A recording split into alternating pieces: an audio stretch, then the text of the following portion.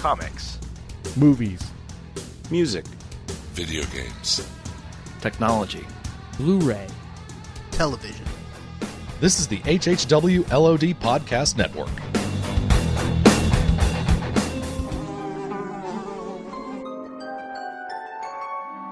The world we know is gone. No internet, no GPS, no text messages, no podcasts. In a world ruled by the dead, we are finally forced to start living.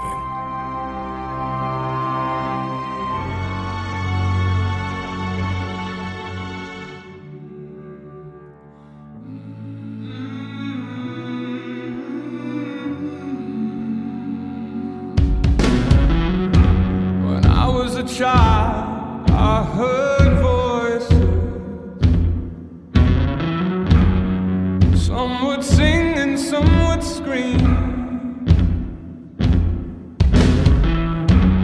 You soon find you have few choices. I learned the voices died with me. When I was a child, I'd sit for hours. You are listening to the Walking Dead TV podcast. This is episode 193 for season 7, episode 14 of The Walking Dead, entitled The Other Side. I am your host, Craig Demonda. Join with me this evening, Mr. Aaron Newirth. Hey ho, hey ho, hey. I got nothing after that. Hey, okay. We got you. And joining us again from a short but all too long hiatus, Mr. Richard Chubtoad Sheldon. I am Dr. Richard Sheldon. I am Dr. Chubtoad. I am chief engineer of this podcast. And we are Ningen, and so am I. That's perfect. We missed you. Yeah. Mr. Daryl Taylor. I told you. I told you so. I told you. You knew it. You knew it, huh? I am the spiritual Negro because I knew it. I told you. I knew it was going to happen. It's prophecy, I tell you. Prophesize it. Yeah. Just like Usher on Legends of Tomorrow. That's right. And as you can hear, Mr. Jim Dietz. I'd like to introduce y'all to Negan Care. We take away your doctor, but we leave you a case of aspirin. That's pretty good. Nice. So, I guess what Daryl's talking about is, we were like, maybe Sonequa Martin Green's going to stick around. She can do 2 shows. She can juggle the schedule between The Walking Dead. And we were just talking before we started the show here. I'm like, so I guess she's a goner, huh? And We didn't see her die. No, not yet. We're jumping ahead a little bit. No body, no death. Come on. That's true. That's true. Yeah, okay. But, she's gone. She's saying her goodbyes already. I mean, this is pretty much, Right. yeah, this is... She basically waved to the camera. Goodbye. So And if the Saviors don't get her, she's going to be killed by her own foreshadowing. I'm saying. Pretty much. That's it. So, your initial thoughts on this week's episode? I know it had kind of mixed reviews from our listeners. I know people I've spoken to kind of had mixed thoughts on it too. What do you guys think? I think it was a downshift from last week, which was a pretty stellar episode. So that Yes. didn't help right there. But taken on its own, yeah, it's a bit more of a mixed bag. For me personally, it seemed like we had a perfectly good episode in store for us, which could, do a lot of favors for Rosita and Sasha, characters that I don't think have, gotten much to do besides, brood and feel bad for the death of Abraham. And apparently there was like a buy-in, which means like having to stick with all this other stuff going on before we finally get to what that episode could have been. So we just got eventually had to kind of sit through a lot of scenes, which were whatever, save for a few things that we'll talk about before we finally got to the stuff that I thought was going to be interesting. And even then, that stuff was fine, just nothing amazing. So, yeah. Yeah, there were some good moments that I enjoyed in this episode, but all in all, it felt like kind of a waste. Like there wasn't a whole lot that progressed the season forward, and I think they could have spent this time doing a lot more. And I think it was you, Aaron, that mentioned it in your review, but somebody mentioned it, but where their big action sequence for this episode is Rosita and Sasha boosting a car.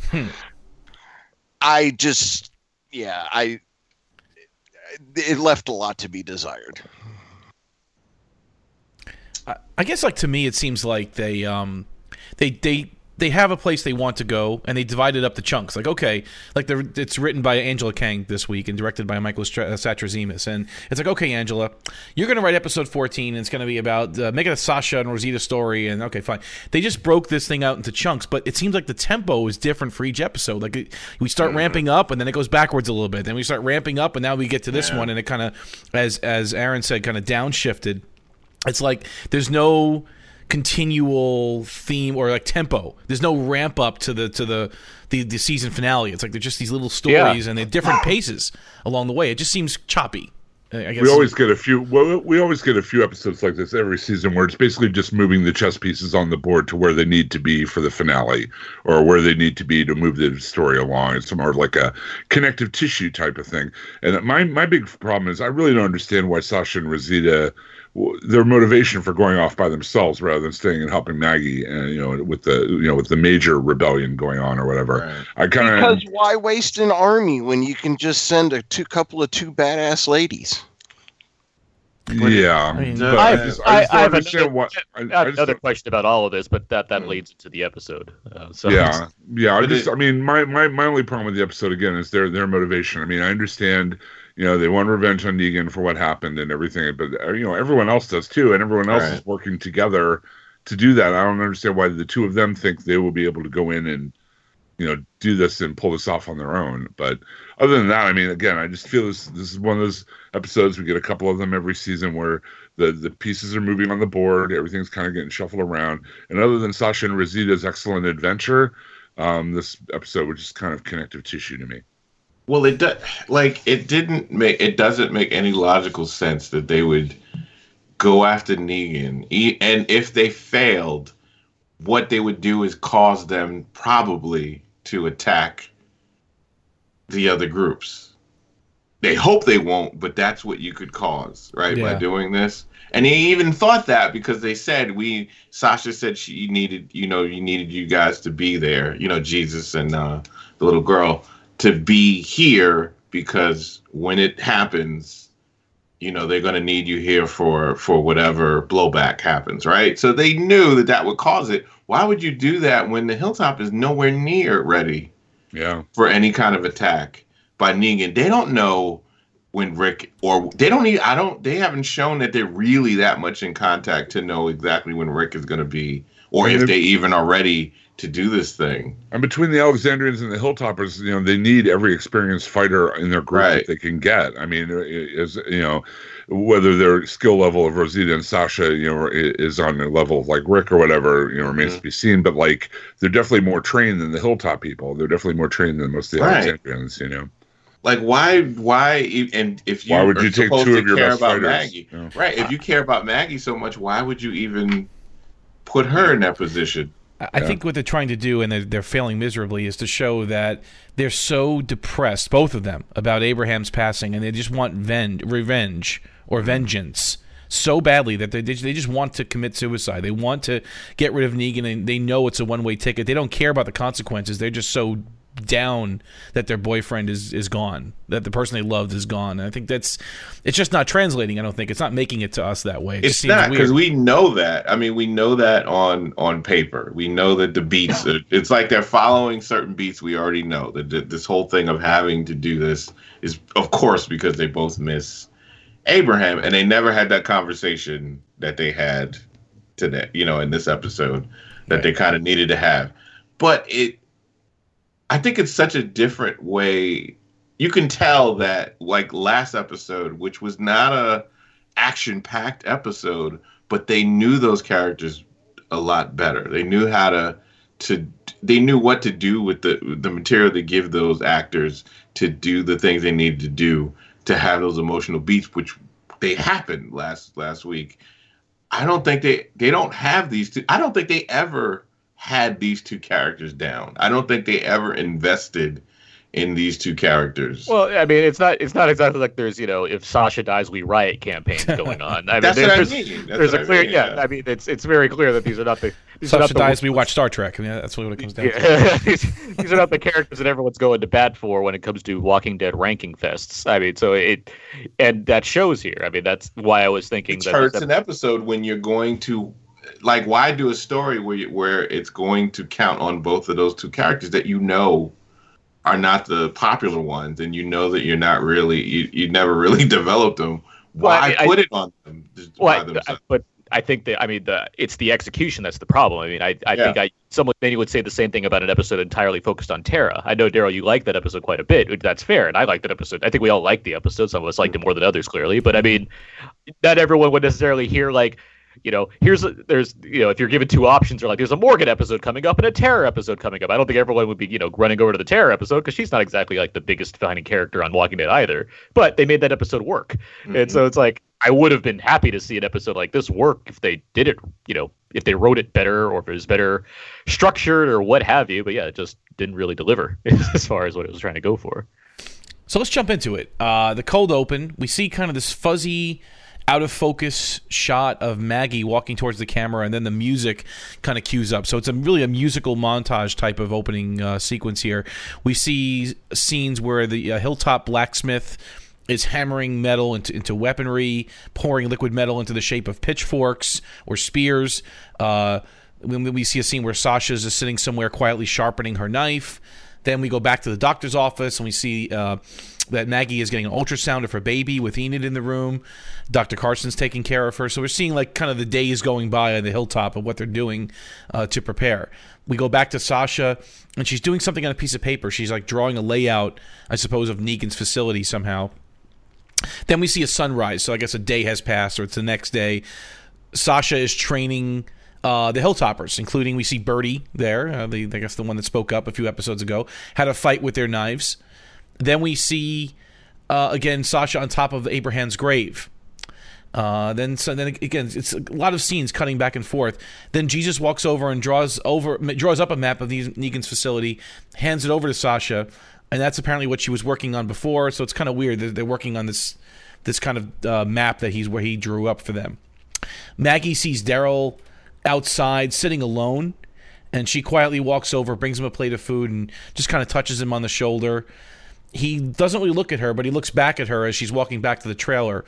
She pauses for a moment, kind of to wipe the tears from her face. I guess she's really still, trying to hold it together, and then walks inside the trailer. Sasha is again at the grave of Abraham, this time at night. Then we see another sunrise. Gregory's in the house drinking his last little drop of booze. I guess because the Saviors took it all last time, the good stuff. Yeah. He's down to drinking some bottle of gin they found laying around. He leans over and sees through the window Rosita walk in, and this kind of ties us to where we left off 2 episodes ago. We see her kind of walk into the hilltop, and it's kind of a recut version of the scene like I said we ended up with a few episodes back, where Rosita is going over to find Sasha again at Abraham's grave, and says that she needs her help. And we get to the credits.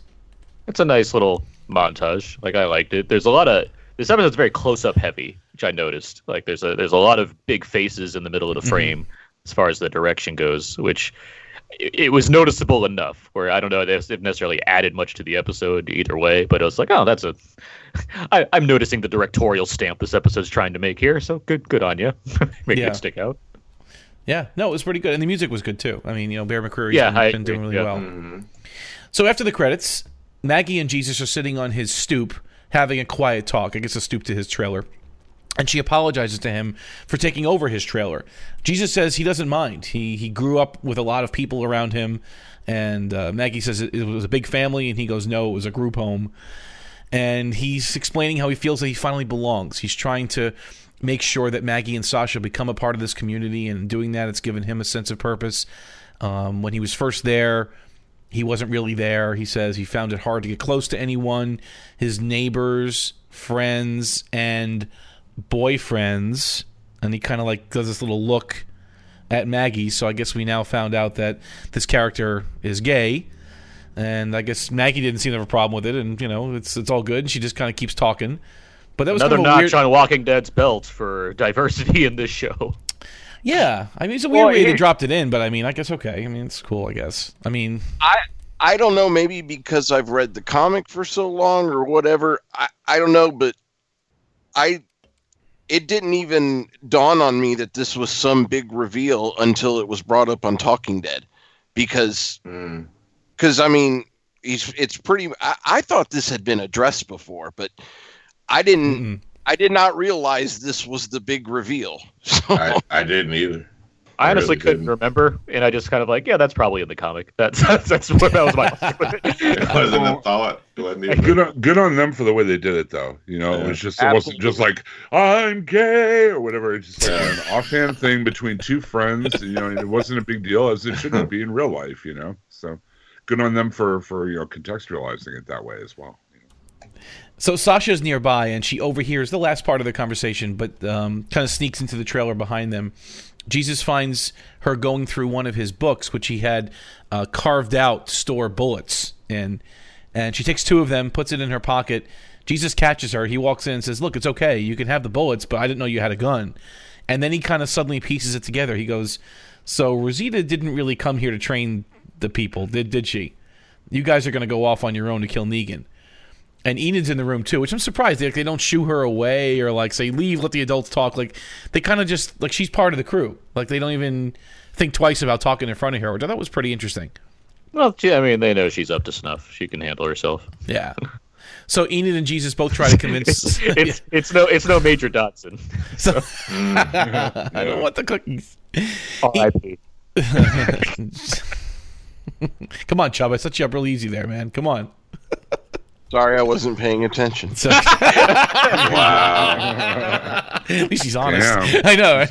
Takes a week off and he loses so many steps. What? Craig's talking? Did someone say cookies? I don't know. What's going on? What is happening?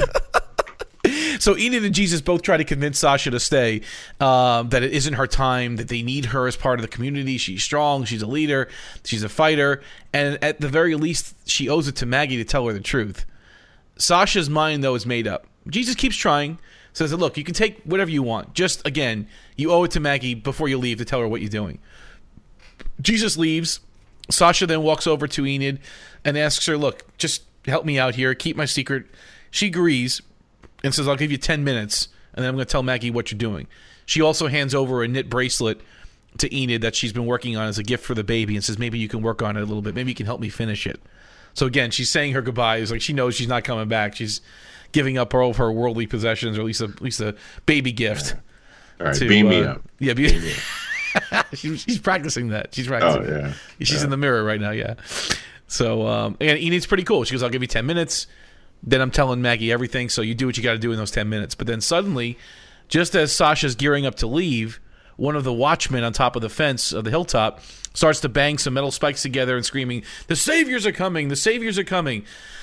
So now it starts ramping up. Enid rushes over and grabs Daryl to get him into a hiding spot.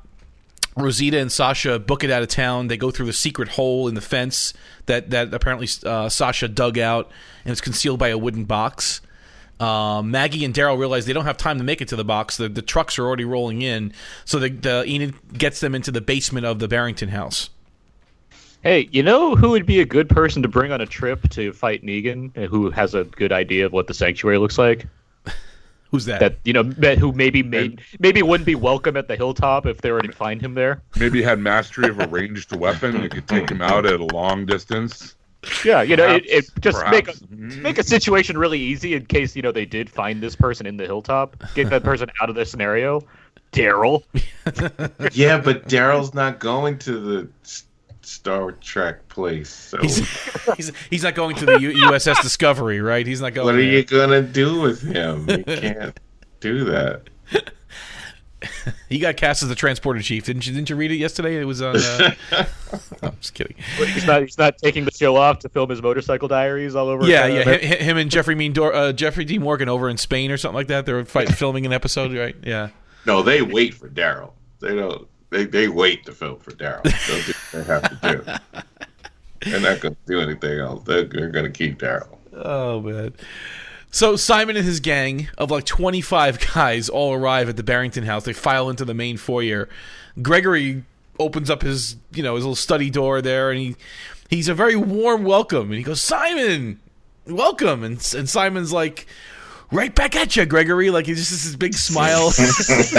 I will say this made me light up, because I was like, oh boy, we're gonna get one of these scenes, and I'm gonna be very happy about this, regardless of how useful it is to the episode. Stephen Ogg is great. Oh my God, is he so good? Every time he pops up, it's gold. Really that said, given that it's only about like grabbing the doctor, which we'll get to.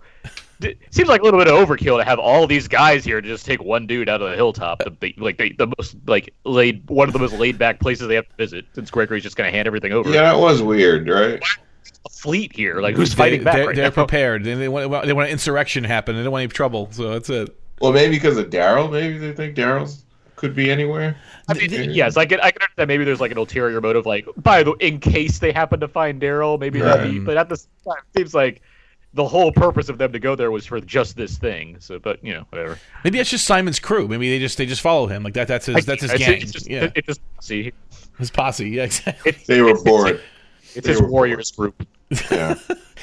The Simon Phoenixes. They named after Demolition Man. There you go. They eat nothing but leftover Taco Bell they find. Nice. That's a delicacy. Yeah. They perform Dennis Leary stand-up specials to each other. Oof. I'm going deep on the Demolition Man. It's a great movie. You can't go wrong with that one. No, you can't.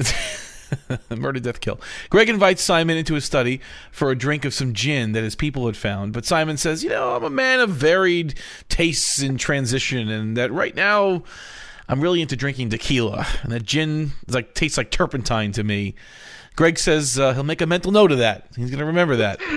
It's my favorite monologue of the episode, because it's like he goes on for a long time talking about why he's switched over to tequila. Yeah, it doesn't just stop there. There's like more minutes of this like explanation for his changeover. Yeah, he's like añejo, reposado. He's like mundo de sabor or something like that. I don't know. Taste of the world. He was saying some Spanish. Who knows what he was talking about? Simon says their visit will be short, that they're here to pick someone up to take back to live with Negan at their compound. And he wants Greg to simply point them in the direction of this certain somebody. And then Greg asks, well, who is it? Simon says, you get your pointy finger up and I'll tell you. It's like, he's so good. He's so good. Yeah. Which again is trying to make you think that they're probably looking for Daryl, right? Like I get that there's like a bait and switch aspect to this, because obviously you don't. I mean, unless you're really thinking like, well, he killed the doctor, so clearly they got to get I mean, obviously, I think you're more inclined to think he's looking for Daryl. Like, yeah, because he's a little. He's overly. I mean, he's usually a dick like this, but he seems to be overly aggressive with him. Mm-hmm. So Sasha and Rosita are on foot heading towards Negan's compound, and then they just flip to a scene where Daryl and Maggie are trapped in the basement. So they kind of catch up with everybody, and then we go right to commercial. Which is a great way to build tension, guys, by the way. Have a very tense scene with two people hiding from a person, and then cut to another scene, and then cut to commercial, then come back for commercial to remit. Like, oh yeah, that's right, there's a hugely tense scene that we didn't finish up here. Little choppy. But it did bring us to a very, very special commercial break.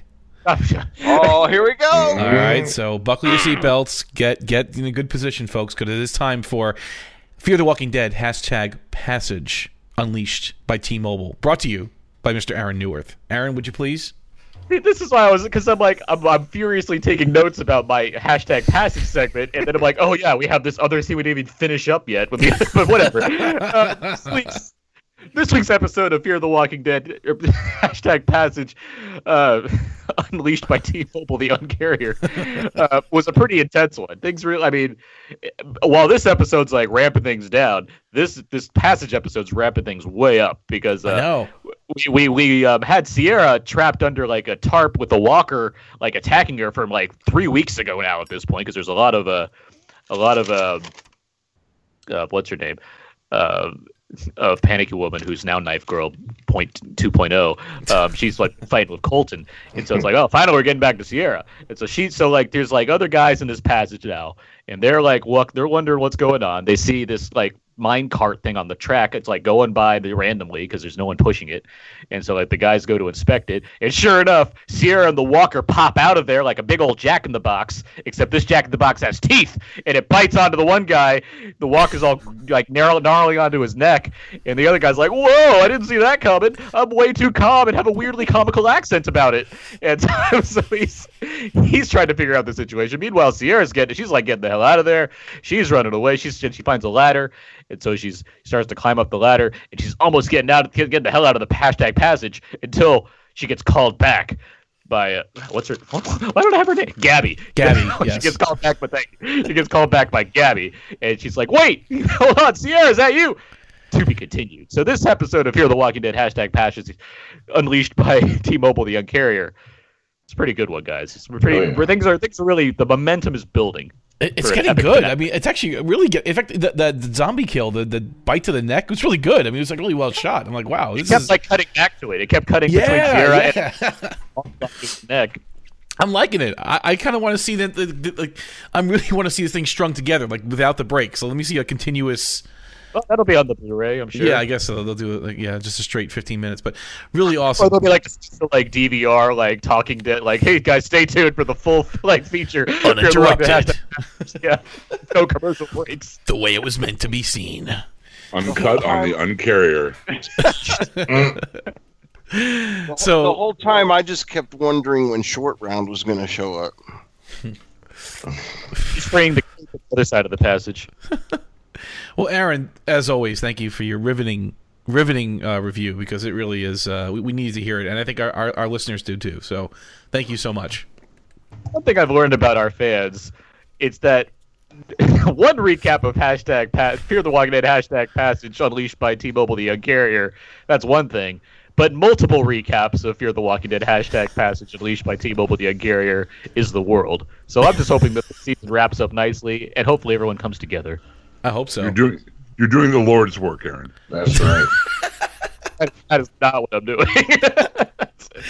It's good. Thank you. So after commercial, we see inside of a car, we see Rosita trying to hotwire it, but again, she's doing a little 2-wire touching thing, but nothing's happened, and she fails. How can that not work? She's taken one wire and pressed it to another wire. And miraculously, they're stripped, ready to go. They're twisted nicely at the end. Like, yeah, they're ready to go, but it just didn't work this time.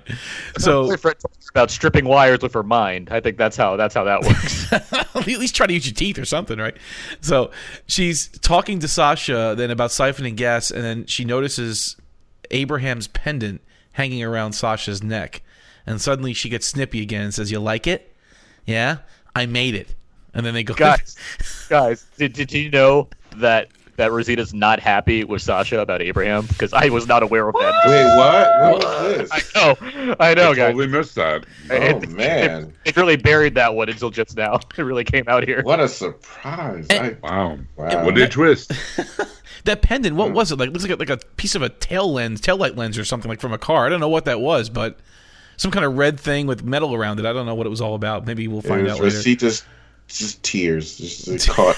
Craig, I don't know if you're old enough to remember these things, but when I was a kid, they had these little crystal set things, and you could buy these wire frames, and then you put the little colored crystals in it, and then melted them in the oven. That's what that looked like to me. Wow. I mean, anybody else know what I'm talking about? Yeah, I think I'm the youngest in the group, and I remember what you're talking about. Yeah. I don't even remember that. I haven't seen them in years. So. I remember Shrinky Dinks. You put them in the oven, you color them first, and put them in the oven. I remember that. Yeah, that's I remember these that. were out around the same time. Okay. But okay. Shrinky Dinks were by far superior. You make your own stained glass with them, basically. Gotcha. Let's remind the listeners here that the episode's hashtag is hashtag ShrinkyDinks, by the way. So be sure to tag that when you're sharing this episode. Like AMC does. The second word is Shrinky Dinks. That's 2 words.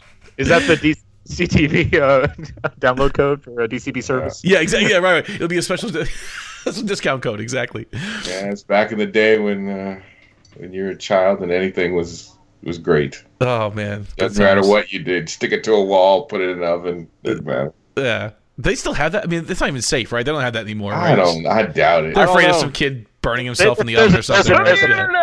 There's an app for that. There's an app for that. So after this, Sasha quickly tucks it in her shirt, and they continue on. They arrive at another car, tan Saturn, and Rosita again tries to work her magic on it, and Sasha tries to again engage her in conversations, just small talk, trying to break the ice a little bit, where Rosita's saying, hey, you know, where'd you learn to disarm bombs? In the Army? And Rosita again just quickly shuts her down, says, look, I'll talk to you about the mission, but beyond that, we're not talking. And Sasha's like, okay, all right, you want to talk about the mission? Fine. Jesus said that there are some high buildings near Negan's compound. This is where we're going to go. We're going to go there. We're going to hole up.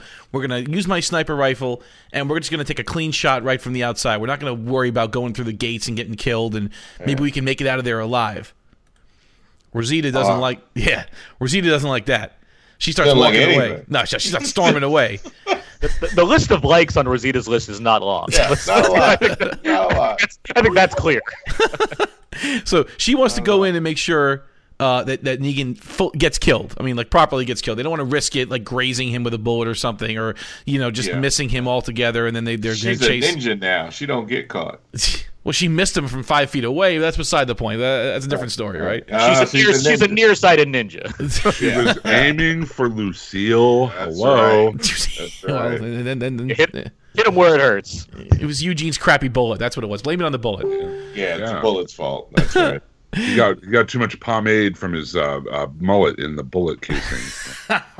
It stuck to the barrel. Yeah, that's it. Yeah, that's what it was. So, as they're walking, they take down a couple of walkers, and they continue to bicker.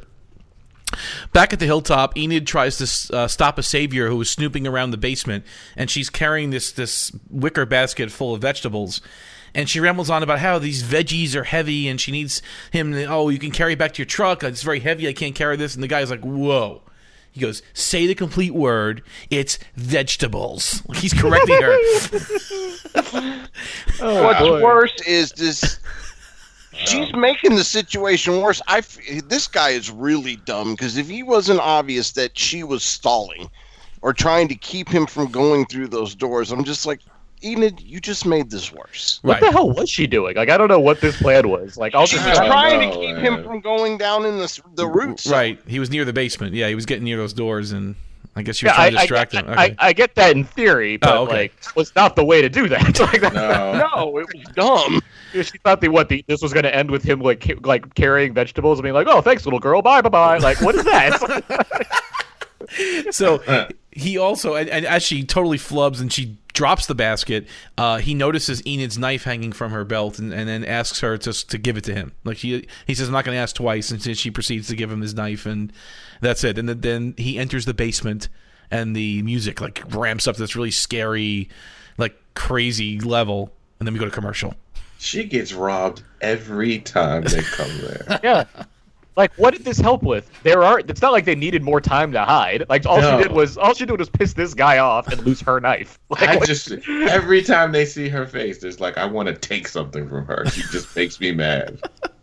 I don't care if it's balloons, crayons, whatever the hell she has. I'm taking something. She's the perpetual victim. Yeah. So after the commercial, we see Simon walking into the doctor's office, and he congratulates the good Dr. Carson, says he's moving up in the world, he's coming with them. And the doctor tries to ask, why do you need 2 doctors? And then Simon makes this really crazy face, like he's trying to convey what really happened, but he doesn't say anything. He's like making his eyebrows up, and he's squinting, he's making this really weird face. And the doctor then finally pieces it together, because Simon's like, figure it out. So my brother pissed somebody off and now he's dead. And Simon then tries to soften the blow and sweeten the deal a little bit and says, look, but if you come back with us, we got real ice cream back at the compound. He goes, someone even makes, I didn't know, he said cardamom gelato or something. I didn't understand what that was, but I know what gelato is. I don't know what cardamom is, but cardamom is a spice. It's delicious. Thank you, Jim. I needed that. The chef would know. He knows about this. I quoted it. I just didn't know what I was talking about. Okay, there you go. So used in conjunction with like cinnamon and nutmeg a lot of times in things. Now I want some. That sounds like some bougie ice cream. They're living it up down there at the. I'm saying, what else they got over there? I'll just take vanilla, man. They're playing with the cardamom gelato. Let's go here. If only they made their own spaghetti sauce. It's in the can. So in the Sanctuary, do you think it's Spaghetti Wednesdays or Spaghetti Thursdays? That's a good point. I don't know. I mean, if sad Herschel, that- if Herschel was around, it would be on Wednesday, right? Because he said Spaghetti Tuesday on Wednesday, but he's not Oh, around right. anymore. So No. If Daryl's there, it's every day of the week. I love the way he eats spaghetti. No, if Yeah. if Daryl's at the sanctuary, it's dog food Monday, Tuesday, Wednesday, Thursday, Friday. No, I'm talking about our Daryl. Oh, not the bow, not the shooting bow one. No, not that one. I would make spaghetti for myself. Everyone else would have the canned spaghetti. So on the way out, Simon's way of, and I quoted this, not leaving them high and dry in the hilltop on the medical front is to leave a huge wooden box filled with like 100 packages of aspirin.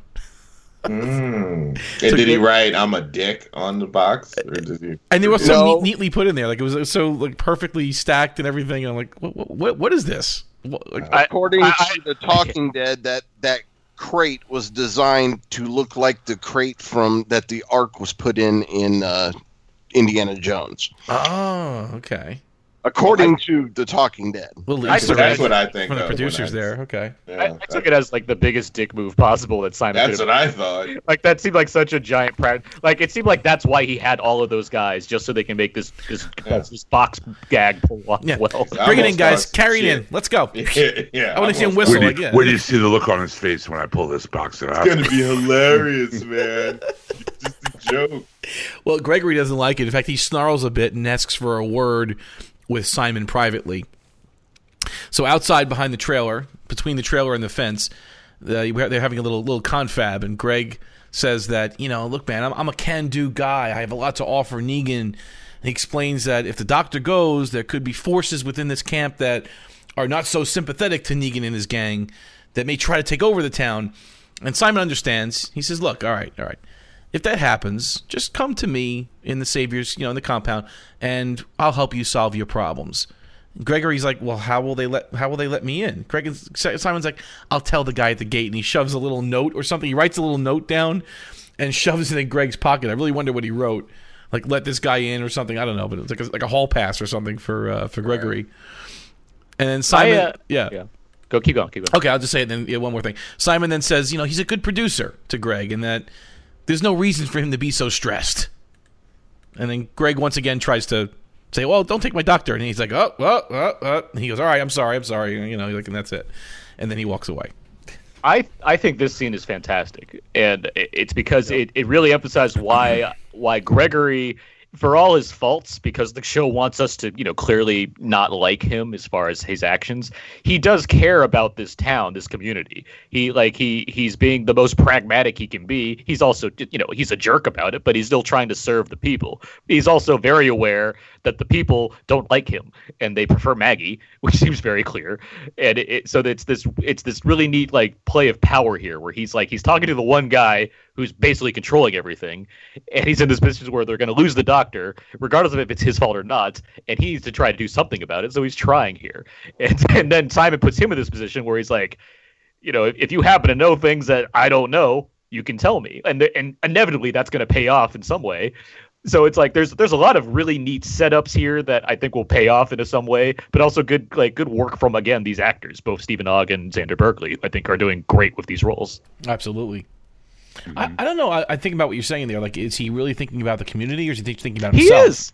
I mean, he is self. I'm not taking away the fact that he's self-serving. That's not beyond me. But I do think there's a reason he became the leader of this town. It is not just because of power. I think there is humanity in this person. I think that's at the base of this character, and that's how Berkeley's performance is working for me. Mm-hmm. I don't, if the writers are thinking of it on that level, I'm not sure. I think Berkeley's almost too interesting for the part that they wrote for him, so it's making it's pulling off more than I think would have been seen in a lesser actor. But I think there is a part of him that really wants to not have his people die. I don't think he's heartless about his town. I think he really legitimately cares, especially with the doctor. I mean, they're taking it's one thing to be just a jerk to people, but they're taking the town doctor away from the town. Like that's a big thing he's going to have to deal with. And I think he it really cares does. to a point, but he doesn't even learn the names of the people in the town. So He does. He does now, though. He calls her Margaret. He calls Close everybody. enough. Yeah. He calls everyone by their. But I think that was more because he's pissed off at Maggie getting along with so many people in town, and it bothers him. Yeah, I'm not beyond the fact that he's a jerk about things, and he would probably put himself above others if given the chance. But I also don't think he's completely beyond caring about everyone else that's around him as well, to some degree. To a degree, yeah. At least the people not the people that came in, but the people that were already part of the Hilltop. I also think that he just wants to be liked and looked up to. He's just one that he's shallow, and he has to have that. He has to be the leader so that everybody loves him, and he has more people at his inauguration. I mean, he has to be the best. No one else can be above. Well, not even just the best. I mean, he's not the dude that's going to be, helping do the garden or do any of the labor stuff. That's not something he would ever want to do. I mean, but he'll take the responsibility because no one else wanted it. Like Jesus could have did it, but he didn't want it. He invested. He invested when no one else did. He put in the work, and there might be a matter of he's gotten very used to being in power, but he didn't just get there. And he's even acknowledged in past episodes that he knows he's an asshole. Like he knows this. He's not beyond knowing that he's an asshole. But that's why I think this character's so interesting to me, and that's why I like him a lot. I think there's so many layers to a character that I'm clearly supposed to. He's clearly a villain. Just not as intense as the other villains on this show, but he's clearly made out to be a villain. But he's at least an interesting villain, and I can really get behind that. No, I see all that. I guess just in this particular case, it felt like he was more upset that the doctor was leaving because it would lessen his status in the community than him actually caring about the community. You know what I mean? It's like more about him.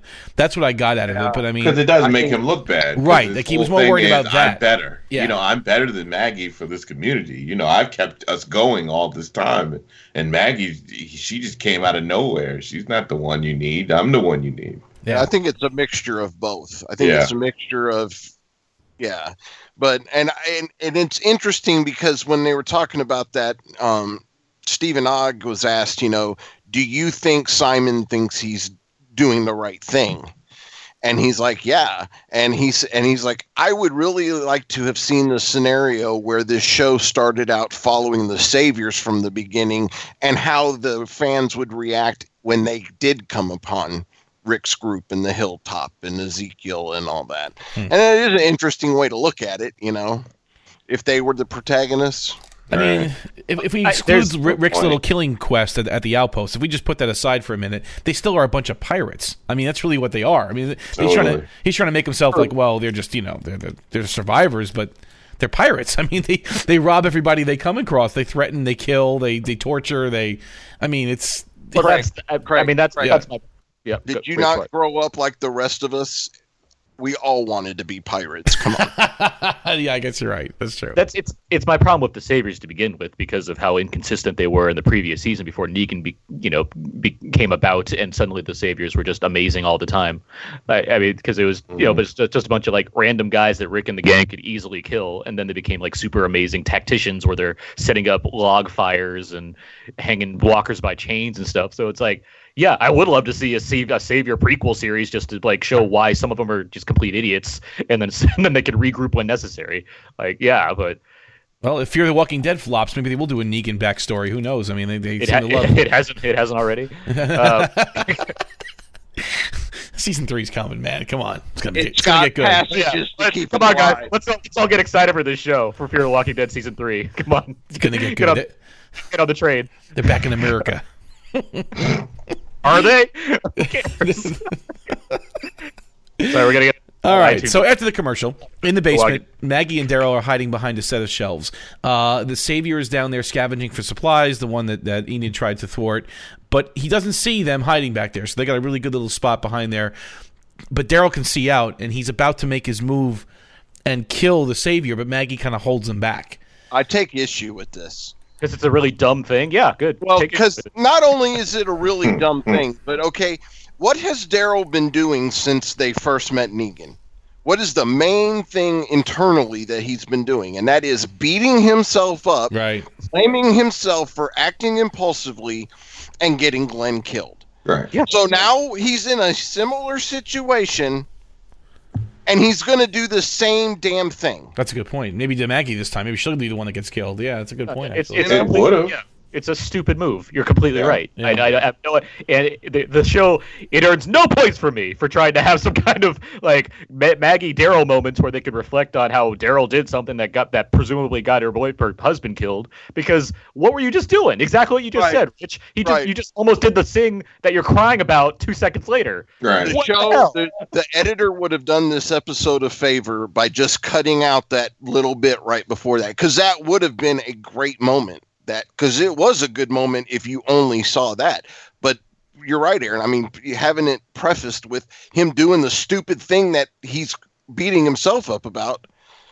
Almost made it look. I mean, I know they wanted to get to that moment where the guilt and stuff, but it almost made it feel like the director or whatever was like, we need to have a cool Daryl, reminder that Daryl is a killer. He's the dangerous dude. We need to remind the audience, but you don't have to. We know Daryl already. Yeah. I don't know why the show chooses not to trust the audience at various times. Like we talk, like it's a brief thing, but that thing with Sasha and Rosita and the necklace, it's like, why are we spending time on this stuff? Like we know they don't like each other for a very hot season. They spent the entire season brooding about this. What are you doing? Move on. Get to important stuff. Just play The Boy Is Mine by Brandy and Monica, and that would have just told the whole story right there. I'm saying. So, as the Savior left, they come out of their hiding space in the basement, and Maggie confronts Daryl about what he was trying to do. And Daryl's like, look, he deserved to die. And Maggie then insisted that Daryl look at her. He still hasn't looked at her this whole episode. Look at me. Look at me. Look at me. I'm the captain. I was thinking more of like Robert De Niro in Heat. Look at me. Look at me. I think I'm foreshadowing again. I think Maggie will be taking over this community before this season's out. Yeah, this is hers, huh? Yeah. I think it's coming. So Daryl turns around and he's crying at this point. He's obviously racked with guilt over the death of Glenn. He even explains it. He insists it was his fault. But Maggie swears that it wasn't. I mean, she's letting him off the hook 150%. She doesn't even think anything of it. Like, she You're blames... what's good in this world. She also says that Glenn thought Daryl was one of the last good guys.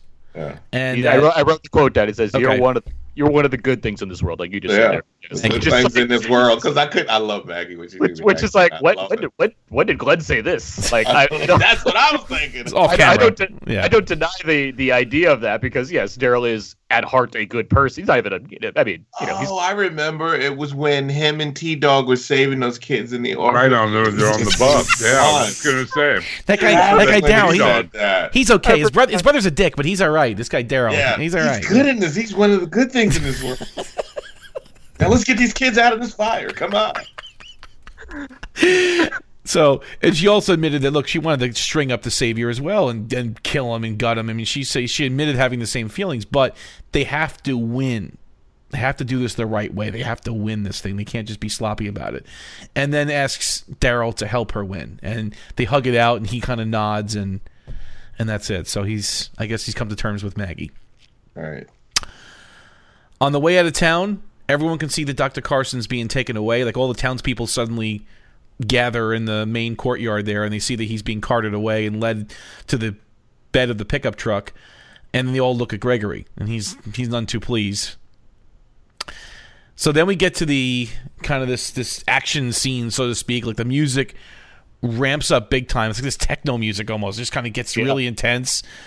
Rosita torches a car next to a fence of like this. Basically, it was like a used car lot of something, I guess it was, and she torches one first to draw the walkers nearby to go to that car, and then they sneak into the car lot and try to hotwire one of the other cars. Rosita succeeds, tells Sasha to get in. She then Rosita puts it in reverse and backs over a walker or two, which I thought was pretty cool. How it flipped over the roof of the car. It was pretty neat how it did that. And then she just backed through a lock gate and then puts it in drive and then just drives away. That was the hot action sequence of the episode. They try to ramp it up. Right. And it was disappointing. But the reason I was initially disappointed is, and I don't know why, but I got it in my head. I thought they were at the Walker barrier outside Negan's compound.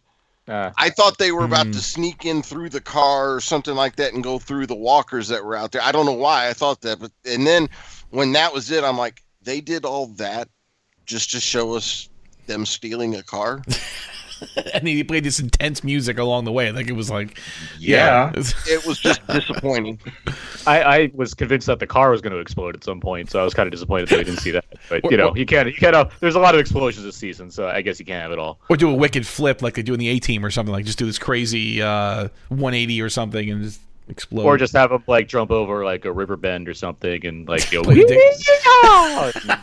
That Rosita and that Sasha sure having a bumpy time right now. Like, I don't know. You got hog tied and railroaded, and we'll be back in 5 minutes to tell you what happened.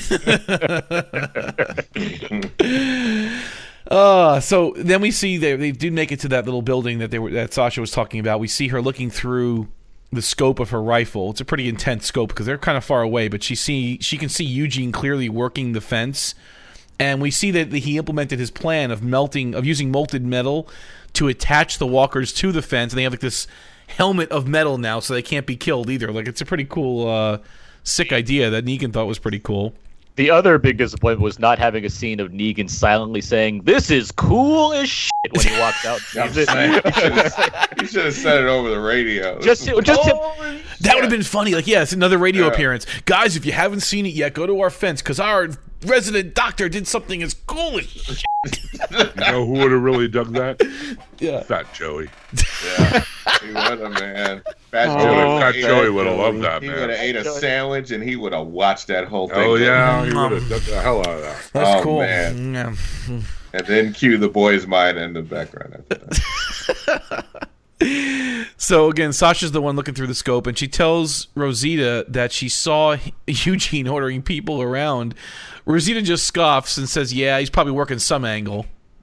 So we mentioned this one in the Eugene episode, but I do like that he's in like dark Sith mode because he has the dark jacket on. Hell yeah. and the stuffed animal in his pocket too. Still Yeah. has that Grizundle or whatever they called it. Yeah, Grizzly Grung or whatever. Grundlebug or whatever the hell it was called. I don't know what it was called. Yeah, that's funny. Yes, it's pretty perfect. But I'd like to think that not only is he doing that, but he has to be self-aware about the fact that he is doing that because that's the kind of person he is, where he knows that he's wearing this jacket to emphasize his dark side choice. Like he should have wearing sunglasses and grown a goatee too. He should have totally changed his image at this point, right? That would have been that would have finished it off. Take time.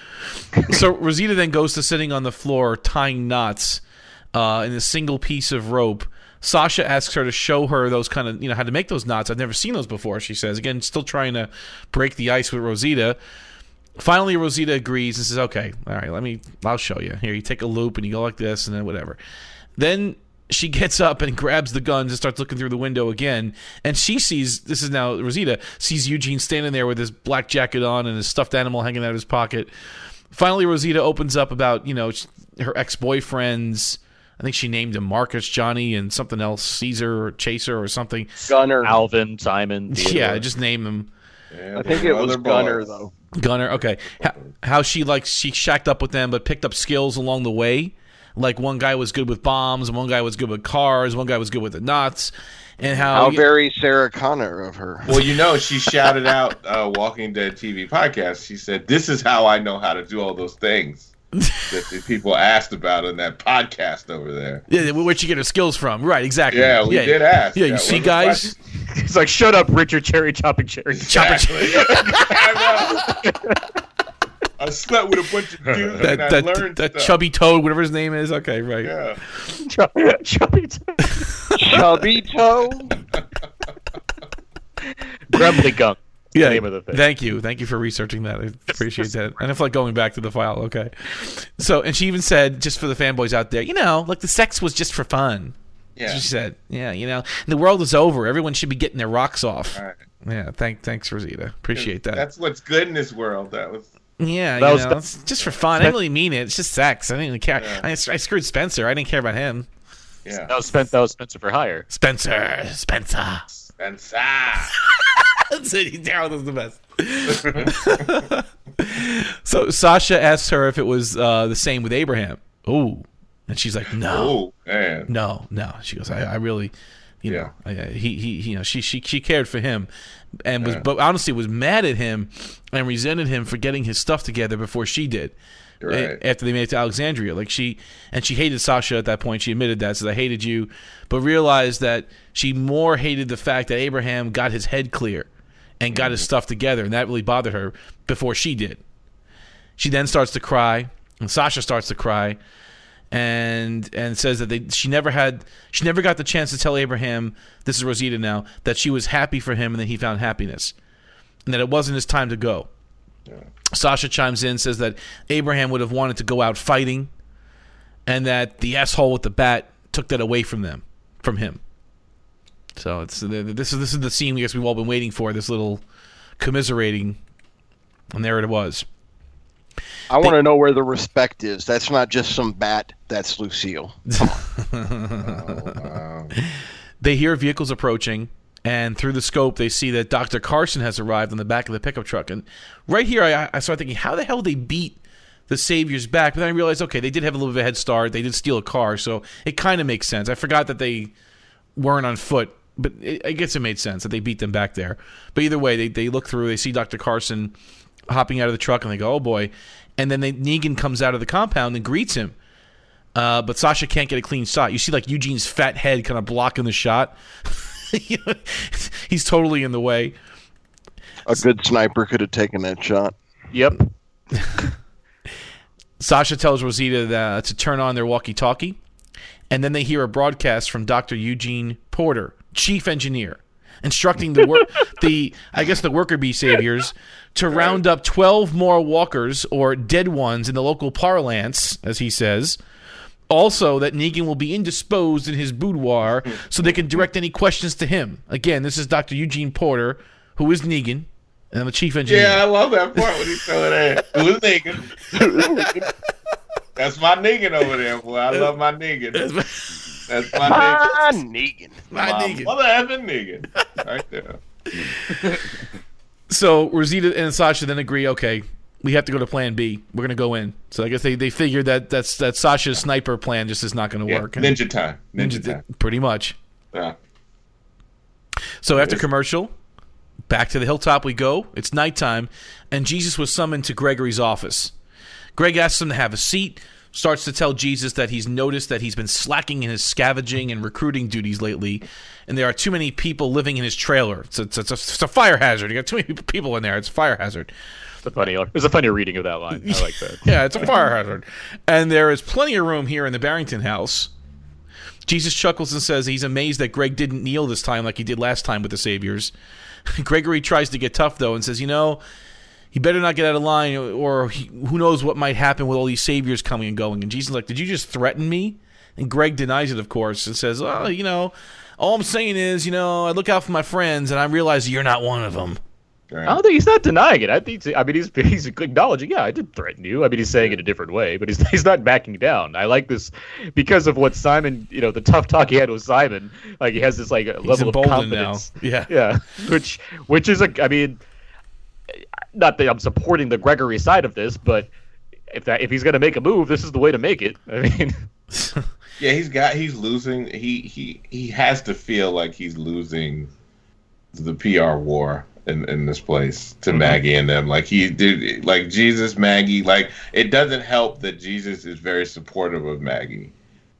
Also, right. So I can see that he's thinking to himself, every day I'm here, and if I tell on them, and then the Saviors come and take them away, I look even worse. I have to get rid of her in a way that it doesn't look like I did it on purpose. So he's got some strategy going here. All right. Yeah, he has to. We'll see what happens. So Jesus then, on the way out, is leaving, and one of the Hilltoppers brings Gregory a nice full bottle of tequila, which I didn't really understand that. Did they have that stashed away somewhere, and he just didn't drink it until now? I didn't really get where that came from. Or did Simon leave it behind? He had the tequila. No, it's more it's Walking Dead's over the top way of referencing the fact that Gregory is boys with Simon now, and Simon's a tequila guy, so now he's a tequila guy. He's switching to tequila, and I get it now. He's yes. Okay, that makes sense. Yeah. Okay. He pours himself a glass, and the door closes. At the Savior's compound, Eugene is walking and talking to a Savior outside, explaining how he won't tolerate any half-assed attempts to fortify the gate. And how they have some walkers with spikes and chains, and it's good for optics, but they need a stronger perimeter. The guard starts to agree with Eugene, says, yeah, I'm better than the previous guy. I know how to use a gun. And then suddenly, as fast as he said that, he's taken out with a headshot, and so is a walker on the other side of the gate. It's a silenced bullet, actually. You don't even really hear it. Just kind of takes them both out. Eugene is in utter shock, and then we see Rosita run right to the fence, and she goes, hey, it's okay. I'm here to get you out. I'm here to rescue you. He starts to cry and says, no, I'm not going with you. I didn't ask you to come, so just go. And he scampers back inside to the safety of the building. I got video games, and I got spaghetti, and I got Atari, my jacket. I got pickles. I don't have lobster, but I have other things. Don't mess it up. I got this big old jar of pickles. Yeah. It's so funny. So Rosita mutters after he runs away, weakling, lying sack of shit, and begins to cut the fence. She's had enough with him, man. All these years, right? She's done. She had enough of Eugene. She's done with him. Yeah. So she begins to cut the fence, and Sasha then they pull this fast move, like she has Rosita watch out the back or something like that. And then she quickly turns and gets this bike lock, shoves it through the fence, and then locks the fence up right behind her. So she walks through, essentially leaving Rosita on the other side of the fence. And Rosita's none too pleased, and Sasha smiles and says, look, it's not your time. I'll get the job done. Don't worry. And time. Call your agent. Get another show. That's so. And you actually see Sasha run into the building, and she takes out another savior before she does. Rosita runs away crying, says, damn it. And then we see a dark figure nearby carrying a crossbow in the shadows. Yeah. It's Dwight. And the show ends. Yeah, it even looked like him, like a haircut. Yeah, I'm thinking it's Dwight because they showed a picture of it on Facebook, and it does look like Dwight. Right. I mean, it was obvious. I mean, there's no way Daryl could have gotten there that quick in the timeline. I mean, well, it was nighttime. He could have driven there, but the thing is, I don't think the shape of the body was the same. Like, it looked like Mark Dwight. That's just me. I mean, that was Dwight. Yeah, Jesus doesn't carry weapons usually, so I don't. The show isn't really the most consistent with that kind of thing, though. So they may tease us, and maybe Daryl. You think next week or something? They could. I wrote Daryl in my review, mainly because I just felt like writing Daryl in my review because I didn't feel like thinking about it. But I mean, yes, I mean, if they wanted to show Daryl, they'd show Daryl. If they're going to be mysterious about it, there's going to be Dwight. I mean, that's it. Like, it's done deal. Right. So it's you guys of Bose. I mean. So that brings an end to this week's episode. And before we get to our Buster ratings, we can have a quick word from our sponsor. Daryl, would you be so kind to take it away this week? Yes. If you like comics and you are interested in catching up on a lot of these Walking Dead comic books or trades or anything like that, or you want to give it for a gift for a loved one, you could go to dcbsservice.com and check out all the choices of comics you can get. I mean, they have bundles for the DC stuff. They have bundles for our Marvel, which has a new event going on with Captain America. Everybody likes Winter Soldier and Civil War, so you might dig the comic book that's about that character as a Nazi, but don't worry about that. Just keep reading it, I guess. Yeah. But you can also pick up a lot of other stuff. Image has a lot of different comics that are out right now. A lot of sci-fi comics. A lot of like Black Science and things of that nature. So every one of those comics has a deal. You'd never pay full price on anything.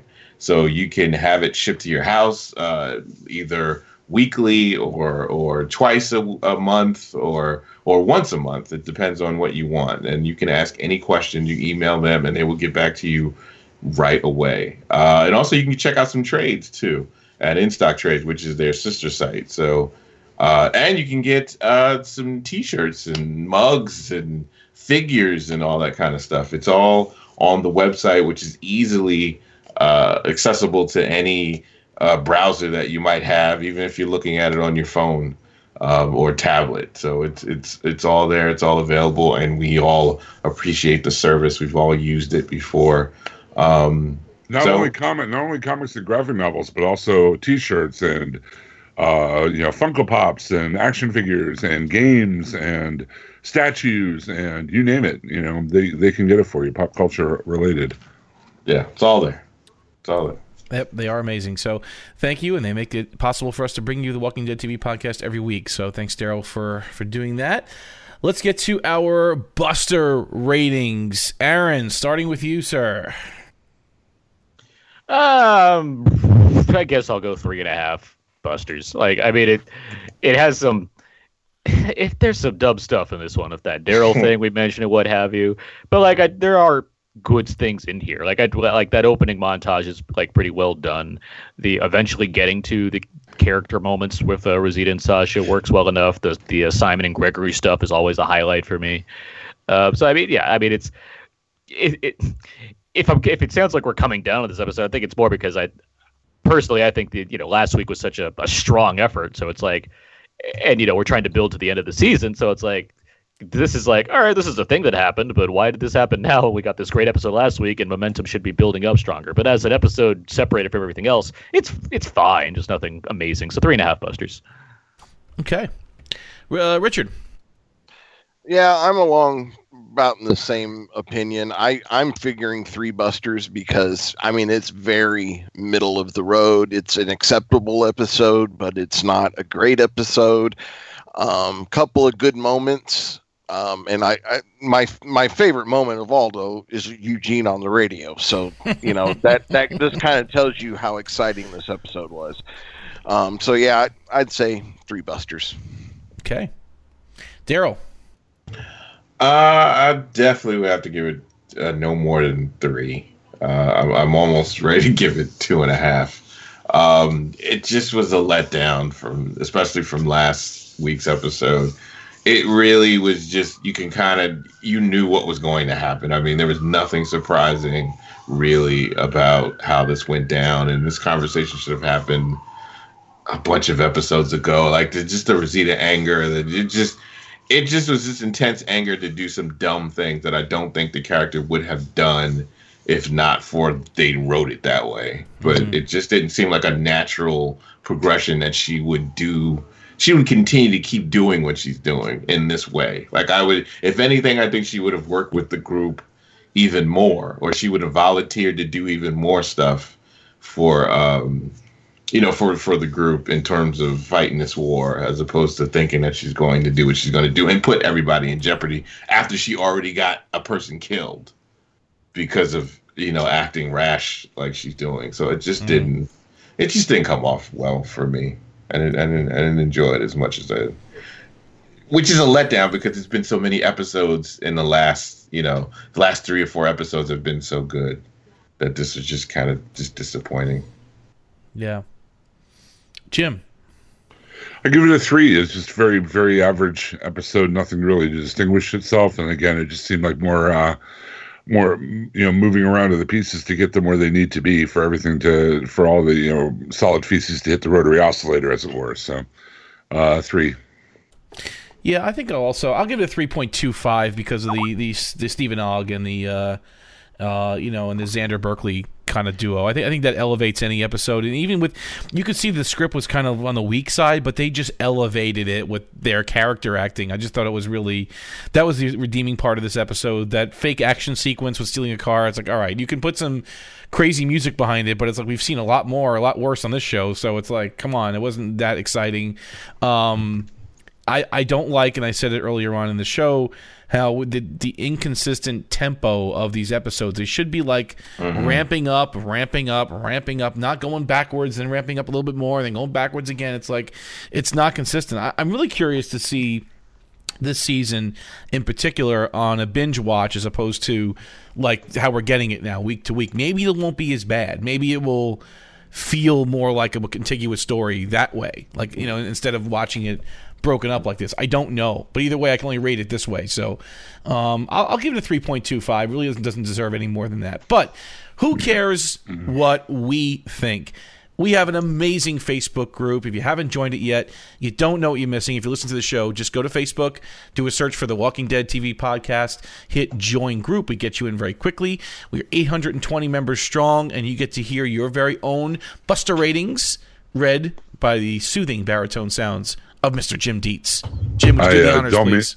I don't mean to correct you, Craig, but we were at actually 821. Excuse me. Yes.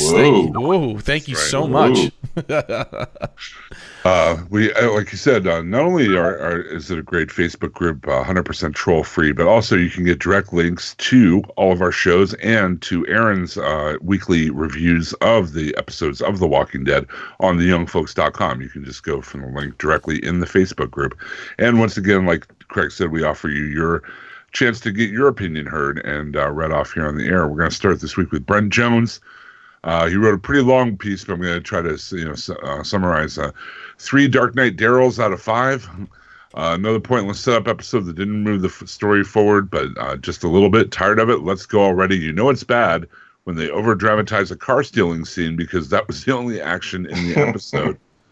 You knew they were going to find Daryl or Mags. We know Sasha is dead meat. I'm ready for the damn war already. If the show is no longer going to be about surviving the apocalypse and more about groups versus groups, then enough dragging it out, and let's have it out already. Katie Levesque, I give tonight's episode a 3 out of 5 serious discussions. The good was to see Daryl and Maggie finally chat and talk about the Glenn situation, and Rosita talk to Sasha and have a decent conversation for a few minutes.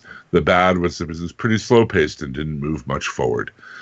DeRay Irvin, 4 tequila shots out of 5. I thought this episode was great, but I really dig the cheesy emotional moments between characters and can deal with the build-up for the finale. I liked how subtle Jesus' coming out to Maggie was. They didn't make it a big deal because it's not. I am, however, really mad at Eugene, who must be such a dum-dum. Carl Hooker, 4 Daryl tears out of 5. It wasn't super action-packed, but had some needed dialogue. Always loved bits with Gregory and Simon. They could be their own spin-off series. I think episodes like this, while they make their people impatient, can pay off later if the build-up is right. Sure, this season could easily be 4 episodes long, but then what fun would that be? Oh, and I'm calling it now. Eugene gets taken out by one of those metalhead walkers. Oh. And Robert Nigro chimed in, absolutely, those are Chekhov's walkers right there. Christine Bowman at 2.5 baskets of veggies out of 5. This episode embodied what the show has been struggling with all season. Ever since the season finale of season 5, the audience knew where the story would be heading, war and taking down Negan.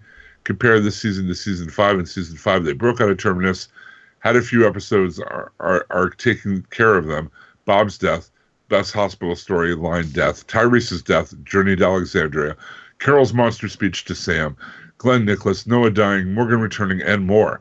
What has this season had? A season premiere that should have been the season 6 finale, being sad and angry and meeting new communities. Mike Jones, 3, Simon Says out of 5. The positives were all the scenes with Simon and Eugene. The negatives were everything else.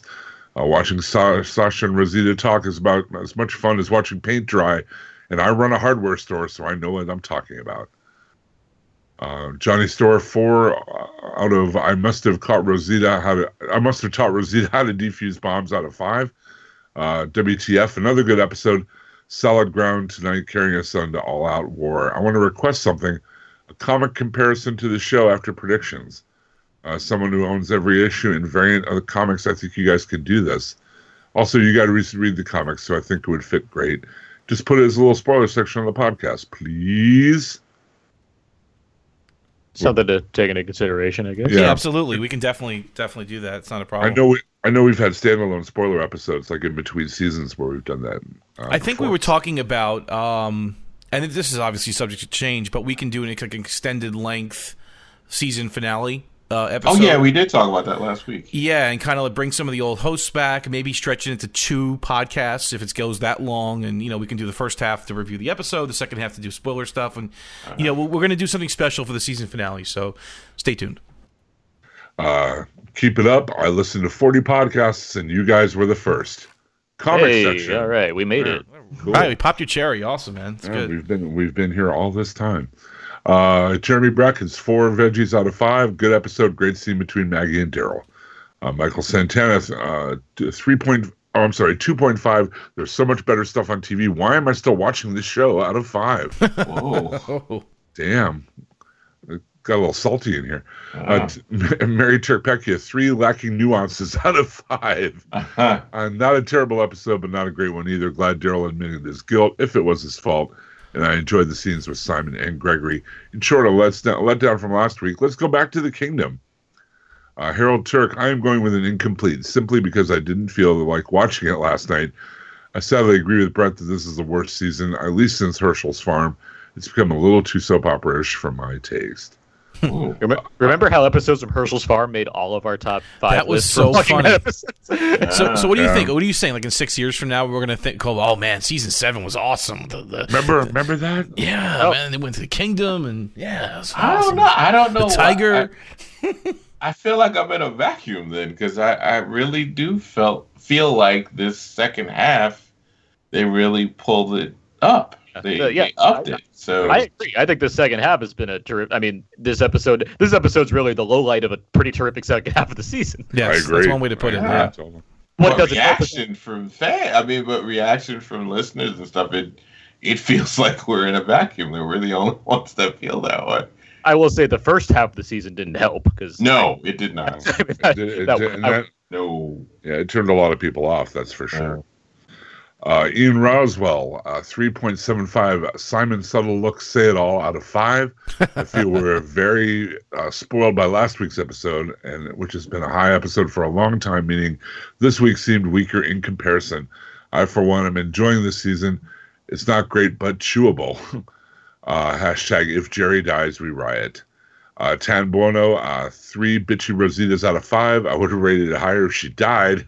Damn. No. Why does the baby look like it's about to walk out of Maggie's womb and she's not even showing? Robert Nigro, 3 suicide missions out of 5. I wanted to like this episode more than I did, given that it had the same blend of action, danger, threat, and interpersonal stuff that I profess to like. Something about it was just off. I wasn't feeling it, even though I do think it was needed to help advance the plot. Richard Chopper Cherry Charrington, 3. Anyone got an aspirin? This tequila hangover is killing me out of 5. My least favorite episode since the mid-season premiere, but still a decent episode overall. Rosita and Sasha went secondhand car shopping, and the Walkers look true to life. Secondhand car salesman. That's about right. Andrew Park, did Wile E. Coyote pack that crate of aspirin? This episode was enough to give anyone a headache. I'm getting a tad bored with the standard Dick routine from all the Saviors. Red shirts. Do the Saviors all go to Dick school? I think we won't get a war until season 8, part 2. 2.5 last drizzles of gin for this episode. Nicholas Masilo, 3 not tying lessons out of 5. Decent episode this week. Had its good moments, like any scene that had Simon in it. I mean, his guy has become my favorite character on The Walking Dead. Well, what about Jerry? What about Jerry, though? I mean, I don't know. He's probably a close second. Okay, all right. Okay. And finally, Janet Broom, 3, Dr. Eugene Porter, also known as Negan, who I am, out of 5. I like Simon's scenes, especially his expressive face and Eugene's speech on the radio. I'm glad Maggie and Daryl finally talked about Glenn. Overall, the episode was disappointing, though. It was pretty predictable. And if you would like to sound off on the next episode of Walking Dead and have your comments read on the show, then by all means, join the Facebook group and drop your comments right there. Jim, as always, thank you, sir. We had another question on the page from a longtime listener, Robert Nigro. He says, I have 2 questions. I guess I'll answer them here. Was Simon the guy Rick and the others in the RV were confronted by and generally harassed by in the episode The Last Day on Earth? I forget if that was him. And I say yes, that was definitely... Yes, that was him. Yes, right. Done. Okay. Done. And the second question, do we think Rosita saw Daryl or Dwight? Which we addressed. I mean, I think we're split on this one. I say Dwight. I was thinking Dwight, too. Yeah. But some of you... Who said Daryl? I think it was... I wrote Daryl in my review just because I was tired. I didn't feel like analyzing the scene too much. I'm like, yeah, okay, there's a shady guy in the thing. Probably Dwight. The show's not smart enough to want to trick you out by making you think that it could be Dwight because it's shadowy to go back to Daryl, so I'm going to say Dwight. Okay. All right. You think it's Dwight letting her go? Like, you think Dwight's going to just let her go or even help her? Yes. If we're talking about predictions, yes. I think if there's a purpose to him being out there in that situation, then it would, as far as what it would serve for this show, it would be because he's going to try to help in some way. Yeah. It's Zombie Merle. Because I just can't see it. I'd be proud of them if they did it to just mess with us. But I'd be really surprised if she turns around, after all of this, Sasha sacrifices, she runs, looks, and then he shoots it with an arrow and kills her. That would be something, though. That would be a tragic turn, and I'd be surprised by it. But yeah, never know. All right, so we're going to wrap it up right now. Any other final thoughts on the episode, guys? Any predictions? Anything about next week? It was nice knowing Sasha while she was around. Right? I'll be waiting for that Star Trek show. Hope they get it together. Hope it comes out. That's funny. All right, so let's wrap it up. So, guys, where can our listeners find us when we are not talking The Walking Dead? Aaron, we'll start with you. Well, when I'm not talking walking, I'm grooving with movies over on the Out Now. Oh, look what you did. Man. Whoa. I talk on Out Now with Aaron and Abe, the show that I co-host with my friend Abe. We talk about the new movie releases. This week we talked Beauty and the Beast, which was a fun episode. We got some good guests on that one. And we have a new commentary track coming out, which friend of the show, Jim Dietz, on this very podcast, he'll be joining us. So stay tuned for that. And which commentary? What are you guys doing? Which we're gonna in honor of the 30th anniversary of Lethal Weapon. We'll be talking the movie. That's a great movie. Awesome. I am so totally too old for this too. So. I'll be back next week, guys. I gotta go now, but it was a good talking. Listen, Aaron, thanks for joining us. Chubb had to leave as well. Daryl, how about you? You can go to Taylor Network of Podcasts, and you can hear me and Jim on Nothing's On, which is a TV and movie podcast that we recorded weekly. We just did a spoiler-filled review of Logan. Now that everyone has seen it who is going to see it, they can check out our thoughts on it and share with us as well. And there's a bunch of other podcasts that are on the network, that they can check out also. So nice, very good. All right, Jim.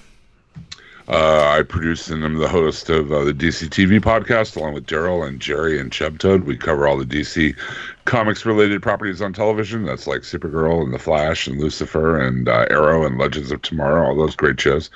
Also, as Daryl said, on Nothing's On.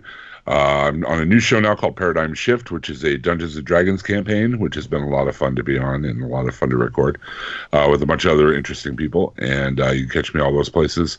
And from where this podcast arises, hhwld.com. And you can follow me on the Twitters at Yoda Jones. Excellent. And if you want to hear my other show, I'm the host of the Auto Chat Show. Me and my co-host Teddy discuss cars and pop culture, review new cars, discuss anything about the automotive industry. It's a lot of fun. Check us out. We most recently had an episode we just recorded. I'll be putting it up in a couple days where we're talking about the recent Snowmageddon we had here on the East Coast. We had a guest join us who is actually a plow driver, talking about some of the stupid stuff that drivers do on the road, especially during snow time. So we talked about different trucks and things, favorite snowplow trucks and all that kind of stuff. So anyway, if you're into trucks and cars, we also did a review of the Hyundai Santa Fe. So come on, check it out, autochatshow.com. Do a search for the Auto Chat Show. Like us on Facebook and all that kind of fun stuff. Until there's no more room in hell and the dead walk the earth, remember, if you need an aspirin, we've got plenty. Take care, folks.